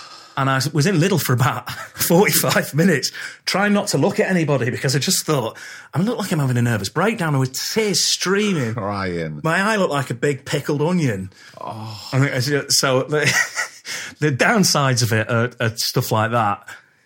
The upsides of it are waking up in the morning and seeing orders from overnight. Seeing that somebody in Japan's bought it, seeing that somebody in I don't know where has bought it, and thinking, "Hey, that's good," or just seeing, and it became a thing on social media that when people get it, they take a picture of it and they put it on Twitter, Instagram, Facebook, whatever. I don't know how that started, but it did. Yeah. Now, so when people get their sauce, well, it started because it was lockdown and everyone was bored to shit. So now when they get it, it's that kind of. So it's almost become like a club type thing where it's like, I got all the, and that's why I named, like when you buy all three, that was All the Lads. So you can order All the Lads, and I called it All the Lads. So I'll do a deal and I'll call it a name that people can sort, like the Four Swordsmen of the Apocalypse, which I just did. So people are sort of buying into the fun of that a little bit, and also that power of advertising it's the social media version of word of mouth. Yeah. So that's carrying on what you started. Yeah, completely. And then people started doing daft memes. So Pete started making some. I can't do any of that shit. I'm rubbish at all that. But people like mates that were graphic designers and stuff, who it takes them 2 minutes, would mock up whatever. So it was movie posters. So it'd be Saws instead of Jaws, and a bottle coming up, and it'd be. I got sent some really out of order ones from various disasters and terrorist attacks that have happened over time. I was like, they're going on social media. That's going to sink. Yeah, but so then it became so then they called themselves the Meme Team. So that was like Dean Marsh, who's a graphic designer, Artwork, who's a DJ, lives in the States now, and Pete, and a few others. So then anything that happened in the news, it got done straight, and it became this little competition to see who can get on that quickest. Yeah. So with those anti-vax nutters who were raiding the BBC building. Was so funny. Yes. I mean, you can't not laugh at that. I mean, those poor police, but... I thought that because I saw the video and I was like, there's some copper getting hit with an umbrella in the... Yeah. I was like, whoa, what are they... They're trying to get into Soho House. Yeah, they're trying to get into... It's ridiculous. Well, they want to fucking use the pool or something. Yeah, I know. I don't get it, and I don't get that. Well, that's the whole thing, people are entitled to various opinions, but I don't. Anyway, But instantly there was a meme straight away of my head had been put onto the body of a naked man and then transposed onto climbing up the wall of the BBC with, hot sauce entrepreneur finally loses it during whatever. About 2 minutes after the story had come out, and that's flying around because it's funny and it's topical. But then I got sort of weirdly scared that, all right, and we're just in a sort of funny little internet world during lockdown where everybody lives in the funny little internet world because they can't go in the real world. And the real world's coming back a bit. Shit. So I just thought, I don't want to be like a lockdown thing. I don't want to be, oh, do you remember? Like when he did that? Yeah. Oh, do you remember it was Tiger, the Tiger Man. Banana bread. And we had Zoom pub quiz. And do you remember the hot sauce? Yeah. And I just thought, I've got to make this a real, in the real world thing. So that's why I started doing markets and things like that. Because I thought, well, that's the only, other than getting in supermarkets. And how's that going? Are you getting it in supermarkets? I've decided not to. Right. I hope Mittal from General Stores isn't listening to this because he was the first to ask me. I was going to say. Straight away. They're quite a strong supporter of, independent companies. Totally they are. Yeah. They're brilliant. And Coach General Stores, there you go. But they're fab. So he said, right, you got to get me this. I need 50. And I was like, dude, it takes me fucking 2 days to make 50 at the moment. What's your wholesale price? I was like, what's that? Well, it costs £5.50. No, your wholesale price. Oh, fucking. My wholesale price is. What is my wholesale price?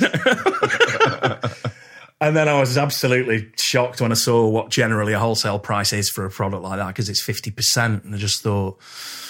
And although Mittal would probably offer me more, I'm sure, because he's a fair guy. But, if you're looking at Tesco or whatever, you're looking at probably just a bit less than 50%. So then I'm looking at my profit margin and going, right, well, then I'm going to make 70p a bottle. And if it takes me a day to make a batch, which is about 75 bottles, that's not much money. It's not worth it. with the amount of work I've got to do once it's made, getting it out, blah, blah, I just thought, because then I've got to get a distributor, that's going to be another cut off there. And I thought, this is like the record industry all over again. I've seen this before. Yeah. Here's the product. Here are all the people taking the cut until the person has it in their house. And there you go. That's what you're left with. And there you go. There's your penny. Yeah. And it's interesting because during our conversation, something that's always cropped up with various, and I don't want to say jobs because that's exactly what I'm about to say. You've always said, well, I don't want it to feel like a job with whatever you're doing. So if you expanded more, are you saying it would start to feel like a job? Yeah. Yeah, I know where I want to. I know where I want this to go, and it's not supermarkets. And at first, I thought, and that's first two things anybody asks you when you say you're doing hot sauce. First thing is, you should get that in supermarkets. Second one is, you should go on Dragon's Den. Just because one fucking guy who made hot sauce was on Dragon's Den. They just think, because you make that association of course. With Levi Roots immediately, you just think, you're doing hot sauce, Dragon's Den, because he's worth £40 million or whatever he's worth. And he just walked away, sold the whole lot and was like, sold it to Unilever or whoever. And he can just fucking he does music because he was doing music at the time anyway. He can do his reggae, Just doing all his music. It's great. He's having a well of time. Happy days. I'm not sure. Well, obviously, I'd quite like that. But so I just thought supermarkets isn't the way because what you need to get it into supermarkets is investment. So you need a lot of machinery to make it in bulk to get it into the supermarket in enough bulk for you to start making actual money. I can't afford all that equipment. I need £50,000 to get that. All right, I'll get a business loan. And right when it was starting, lots of people were messaging me going, are you looking for people that have got money? You're looking for partners, you're looking for investors.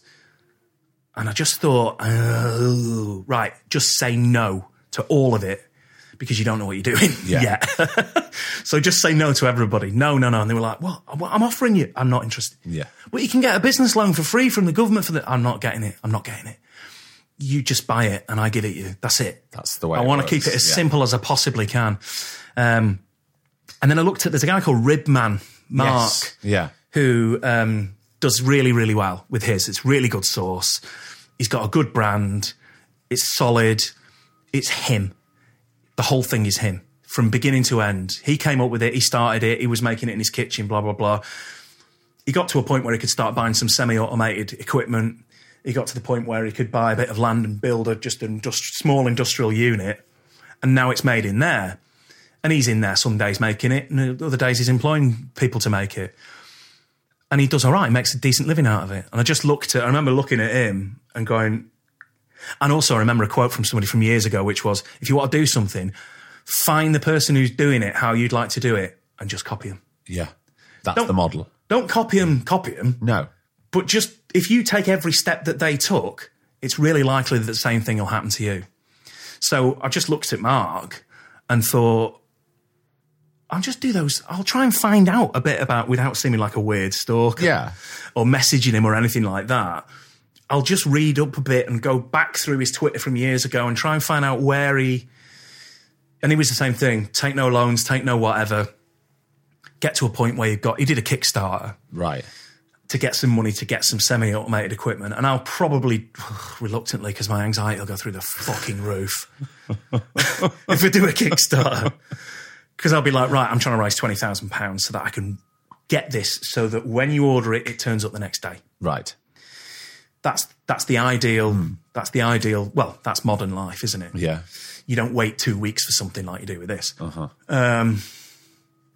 So, yeah, but that's really scary. That's filling me full of dread, really, because I just think, well, then now I owe everybody £20,000. But you're a one-man band. You're still one band, and you're still doing it from your kitchen. Yeah. Even though it's expanded. Yeah. So I'm still, I bought new equipment, so I've got some semi-automated equipment now. Luckily, I've got a biggish kitchen. New, replace the oven, replace the whatever, So it's a decent space to work in, and I'm at home. So the dogs are kicking about, obviously not in the kitchen.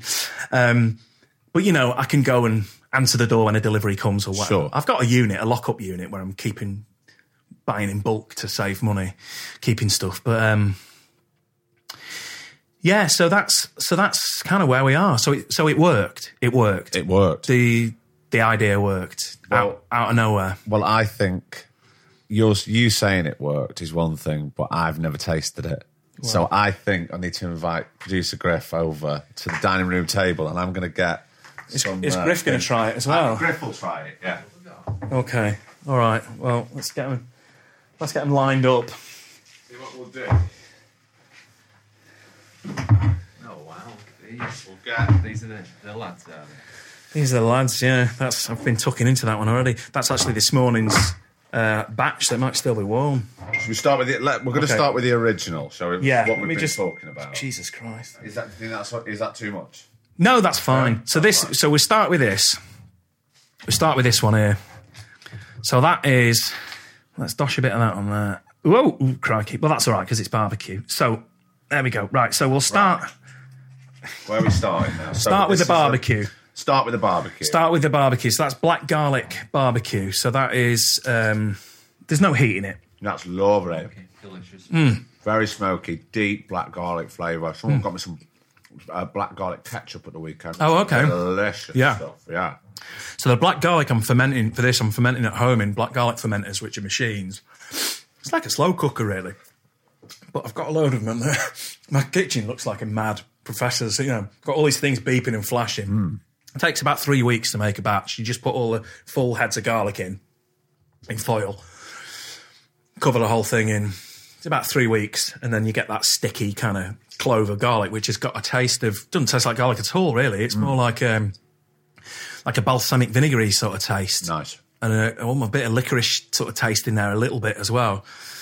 So that's what gives it that. And then it's got smoked paprika in it, and the big smokiness is from natural liquid hickory smoke, which is really hard to get hold of. Most barbecue sauces are smoky, and you get that taste, but it's that fake kind of smoke. It's fake kind of infused liquid of smoke. Whereas this is, the sort of the juice that comes off when the hickory's sort of at a certain point, and then that's then concentrated massively into small amounts. So a little goes a long way. So that's that smoky garlicky, and that's the most recent sauce I've done. That's really tasty. It's got a lovely depth of flavour. Yeah, and it took me a long time to get that right because there's a lot of trial and error going on. Yeah, and luckily I had an Australian neighbour who was the two brilliant things about Australian men are they barbecue a lot, just a bit of a cliche, and they fucking tell you what they think. You know, so I gave him some and was like, yeah, I'll try that. And he's like, it's too much orange in it, mate. I was like, right, okay. I mean, it's all right, but there's too much orange in it. And I was like, this is what you want. Good feedback. Yeah, and I could see his wife going, for fuck's sake. And I'm like, no, honestly, that's what I want. Yeah. Back in the kitchen, blah, blah, blah, back to him. Try the what, now what, you know. So that was handy. So that was basically for people who don't like heat at all, really, but wanted to get into buying some of the stuff, and I'd get messages from people giving, you know, I don't like spicy food. I can't, my stomach doesn't handle it. I can't handle it. Are you thinking of, and I was like, it's coming. I'm going to do a barbecue sauce because they all taste the fucking same. So I'm going to try and it doesn't have that synthetic quality that a lot of barbecue sauces have. No. And again, because it's just all natural shit. And it's that thing of, If you read a label, I mean, I'm terrible because my diet's awful, which is why I'm overweight, but that's a whole other fucking thing.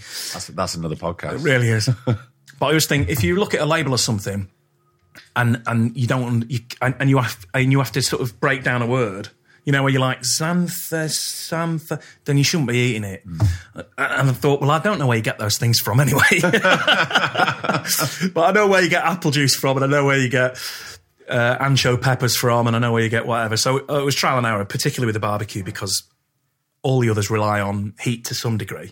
That doesn't. That had to rely on everything else. Well, let's go in with the original. So we'll go in with the original, which try this, which is still quite hot, but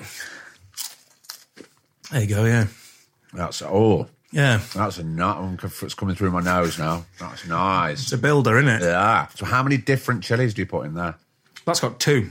Only 2. That's got cayenne, which are the long ones. Yeah. Don't really have any heat in those at all. They're for flavour.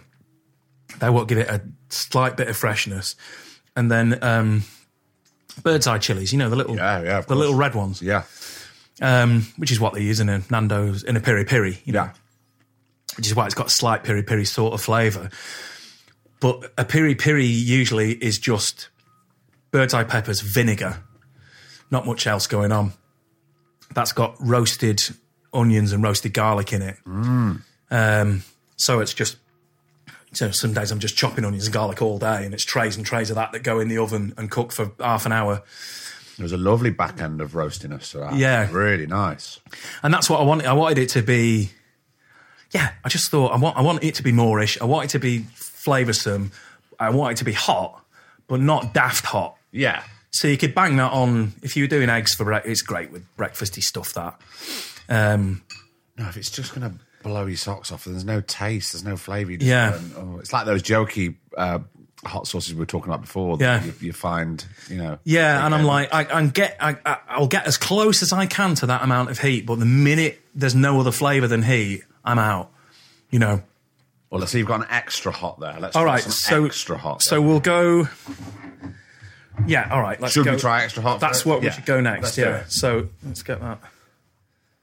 I mean, I'm not saying we're going to do this on the podcast every week, but also we're going to do this on the podcast every week. And every time people are coming in, and I've got some chefs coming on, I'm going to make sure that they cook food and we're going to eat food live on the podcast. Oops, shit.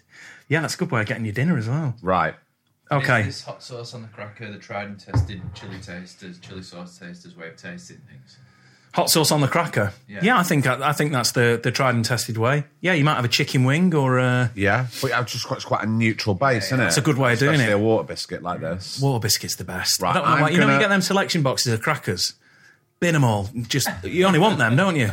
Now this is you've gone for quite a big one there, Craig. People listening at home, Elliot did pour quite a lot on this water biscuit that I'm about to consume, and I'm just going to go in. All right, yeah. So this has a slightly different flavour. It doesn't have the roastiness. This is made with fried onions instead of roasted onions. Are you still keep it? Is it still the same chilies that you use? No, these are Naga chilies. These are Naga chilies, right? Yeah. Okay, I know them. They're quite hot. Okay, yeah, right. Okay, so whisk me into up. that. So straight away you get fried onions. Slower build than the last one. Oh, Oh, And then that funny heat is Naga. That's a really unusual wow. flavour. Yeah. Seems like it's happening in a different part of your mouth to the Yeah. Yeah. It's weird. It's not coming through my nose this time. It's more. It's in your mouth, connecting yeah. at the back of my throat. But oh wow, that is a build. Yeah, so that's a lot of sauce. that's but you've still got the flavour in there. That's Naga peppers were used in the Indian army when they were having civil war in India, and Sri Lanka as well. Actually, they used Nagas as a weapon. So they would it's like pepper spray, really. So they would dry Nagas. There you go. The heat sticks fucking lingers around a bit, doesn't It it? really does. Even I'm struggling. I think at the most I was. Griff's doing all right, isn't he? He's doing all right, yeah. Doing better than me. Bearing in mind. Yeah, so they dry it, grind it down, and then fire it at each other. Jesus. And what's this one? What's this last one? Talk me through the Pineapple Ghost. So I wanted to make a sort of. They have a good tradition in the Bahamas of making a certain type of sauce, and I wanted to try and make a Bajan kind of sauce. But they make it better. They're slightly runnier though. They make it better than me, and you know, I don't want to be the cultural appropriation guy steaming into the Bajan sauce game when I can buy Aunt Jemima's and it's fucking amazing. Yeah. So I thought I'll have a take on that, you know. So, and I wanted to do something with fruit, a sweet sauce, because they're all savoury. So still lingering, isn't it? Yeah. So I was like, right, I'll do a pineapple. I'll just randomly picked a fruit to use because you can use all sorts of different fruit with them. But I thought a pineapple will be good. It's pretty versatile. It'll go well with the heat. And I know that pineapple will go well with brown sugar. And I know... So I'm all right with flavour. You know, I'm quite good with flavour. I know what goes with what. So I'm thinking, right, so this is fresh thyme, toasted pineapple, brown sugar, and ghost peppers. Right. So they're a level up from the Naga. So it's going to be a bit hotter, but very sweet and then very hot. Wow. That's such a different flavour than the rest, isn't it? I think we might have killed the heat off that with the last one. It's around about the same heat-wise Yeah. as the extra hot, possibly a tiny bit hotter. But it's got that sweetness, got that fruitiness. So what I make a soft brown sugar syrup solution, which I put fresh thyme in. So I infuse the sugar syrup with fresh thyme. So I put a ton of that in there and it's all bubbling away till it's almost kind of syrupy, you know. And then I use that just with clear vinegar, toasted pineapple that's just fresh pineapple that's cored, chopped, layered in the oven, toasted with some brown sugar on so you get a little toasty flavour in there as well. A bit of ginger, fresh lime. Don't be giving all your secrets away. Oh, yeah. Keep your powders right. You could. I can't read that. I've got the wrong glasses on. But it's pretty simple. That's pretty simple. That's the most fun to make because I'm surrounded in a kitchen surrounded by pineapples. In what situation is being surrounded by pineapples not fun? That sounds like a beautiful thing. I mean, unless you're a pineapple farmer being paid £1 a fucking day. That's somebody. Sick of them. Somebody said to me with that. Somebody said a couple of really funny comments. One was, "The sauce looks like it's going well. Do you have a recipe?" I was like, "What? What do you mean? Do you have a recipe? Have you got a recipe?" I was like, "What? Do you want me to give you the recipe?" No. Do you use a recipe? And I was like, I don't want to take the piss out of this guy and go, no, I just put different shit in every day and I hope it works out the same. I'm like, yeah, I have a recipe. Oh, right, like, so you make it the same every time. It's like, yeah. Like, here's a man who lives off Just Eat. And the other one was, I got an email from somebody saying, are your pineapples British grown? Or are they imported? And I replied, jokingly, no, I get them from Scotland. Bit of a distance, but, you know, worth it in the long run. And then she sent a thing back, just sort of laughing about it. And I said, look, they don't grow in this country. I'm taking the mickey. I sent her a BBC news story from a Cornish farmer who managed to grow the first UK-grown pineapple, which sold for £12,000. I was like, I can't quite afford to buy those. So they come from Costa Rica like every other pineapple that you've ever eaten. Yeah. Oh my God. So, I mean, delicious. When I good. started out at the beginning of our conversation, I was asking you, how did we end up at hot sauce? Yeah. And now we know. Elliot Eastwick, thank you so much. What an absolute pleasure. Oh, thank you so much. I've had such a nice time. Brilliant. Thank you. Me too. Ace, right, there you go. My mouth's on fire. Oh, man. Woo!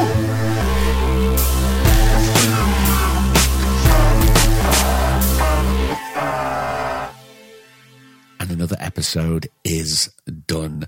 I mean, I said to Griff, I was hoping it was going to be a lovely rally for conversation, and it really, really was.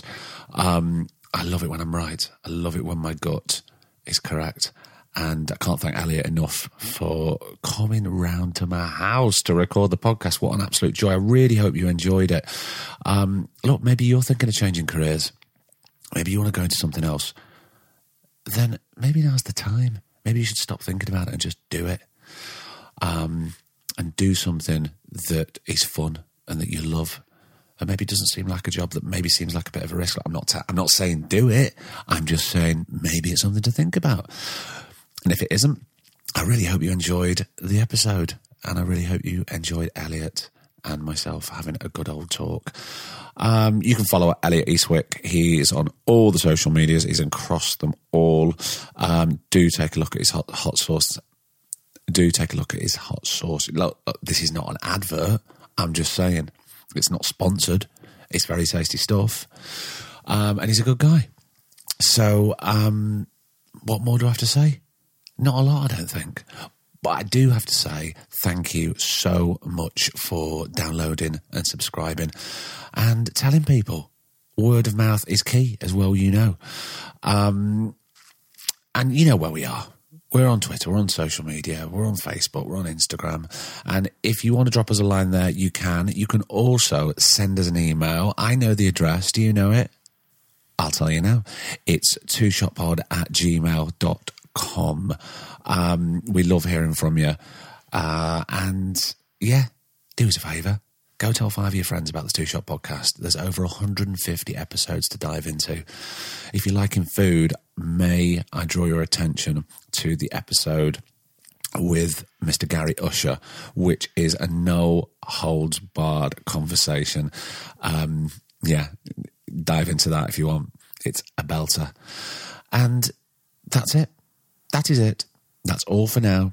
And we shall see you next week. So until then, I've been Craig Parkinson. He's been producer Griff. And this has been the Two Shot Podcast. Take care of yourself. See you next week. The Two Shot Podcast is presented by me, Craig Parkinson, recorded and produced by Thomas Griffin for Splicing Block. Our brilliant music is courtesy of Then Thickens. Cheers.